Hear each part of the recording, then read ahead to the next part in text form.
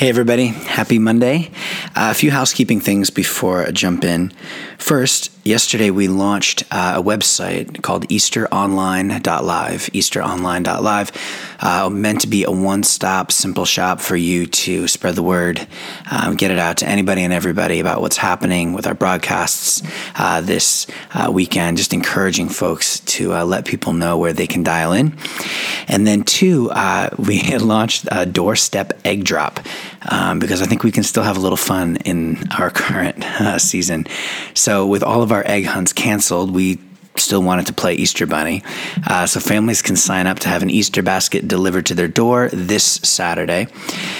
They'll be delivered by our team, like a very small team with a no-contact delivery method. Everything will be prepared in a sanitary environment by our volunteers wearing gloves and masks and all of that. So you can sign up for that on sanctuaryri.org/egg drop, or again, find all of that on our online page. So with that, I want to turn our attention to how unbelievably beautiful it is outside right now.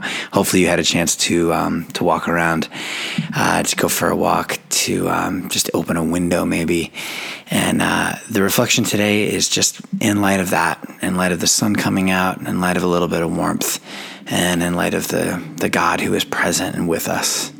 So if you would turn with me to Psalm 119. And if you hear any squawks or chirps, that is my 10-month-old who is on my lap right now, who just really wanted to be a part of the podcast. So Psalm 119, it reads, "The heavens declare the glory of God. The skies proclaim the work of his hands. Day after day they pour forth speech, and night after night they reveal knowledge. They have no speech, they use no words, no sound is heard from them, yet their voice goes out into all the earth." The heavens declare the glory of God. The Hebrew word here is kavod, and it basically means weight or significance. It's a word about largeness and abundance. Some things are light, some things are vapid, some things are thin, some things are Tiger King. Kavod is something that's here to stay. Something with kavod is not something that gets swept up. When you come face to face with something that reminds you of how small you are, you're coming face to face with glory. The Jewish prophets who used this word kavod had the same kind of spiritual experiences that we do, and they had the same sense that there's something that holds it all together. Isaiah had a vision of heaven and a vision of sort of angels shouting, this really majestic, epic imagery, and he says, "Holy, holy, holy is the Lord Almighty. The whole earth is filled with his glory." The whole earth is full of the weight and significance of who God is. The prophets were deeply influenced by this understanding that the earth is drenched with the presence of God. The writer David says, "The earth is the Lord's and everything in it." He later prayed, "Where can I go from your spirit? Where can I flee from your presence?"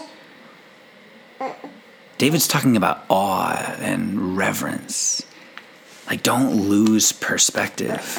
Because I think if you're like me, we lose track of our proportion and we lose track of our place. Over and over in the scriptures, we're reminded of beauty and mystery and the size and the scope of God.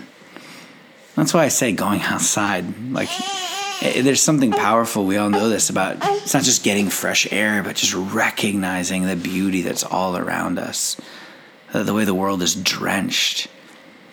The writers say, again, throughout the scriptures, that if you lose that deep sense of awe and reverence, you lose something about what it means to be human.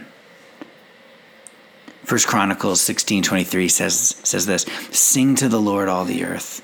Proclaim his salvation day after day. Declare his glory among the nations, his marvelous deeds among all people. For great is the Lord and worthy of praise. He is to be feared above all gods. Fear there is about awe and reverence. For all the gods of the nations are idols, but the Lord made the heavens. Splendor and majesty are before him. Strength and joy are his dwelling place. Ascribe to the Lord, all you families of nations. Ascribe to the Lord glory and strength. Ascribe to the Lord the glory due his name. The writer's just like obsessed here with speak it. Remind yourself of it. Give to God's name the weight it deserves. Center yourself there.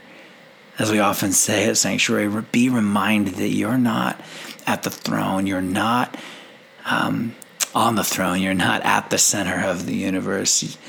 The whole world is not held together by you. Maybe today, just want to encourage you, get outside and be reminded that this world and all of its brokenness, which the scriptures speak to as well, is ultimately good and drenched in the weight and beauty of God. May we be people filled with awe and reverence in relationship to the sound of a baby crying, the smallness and the bigness of our world. Peace be with you.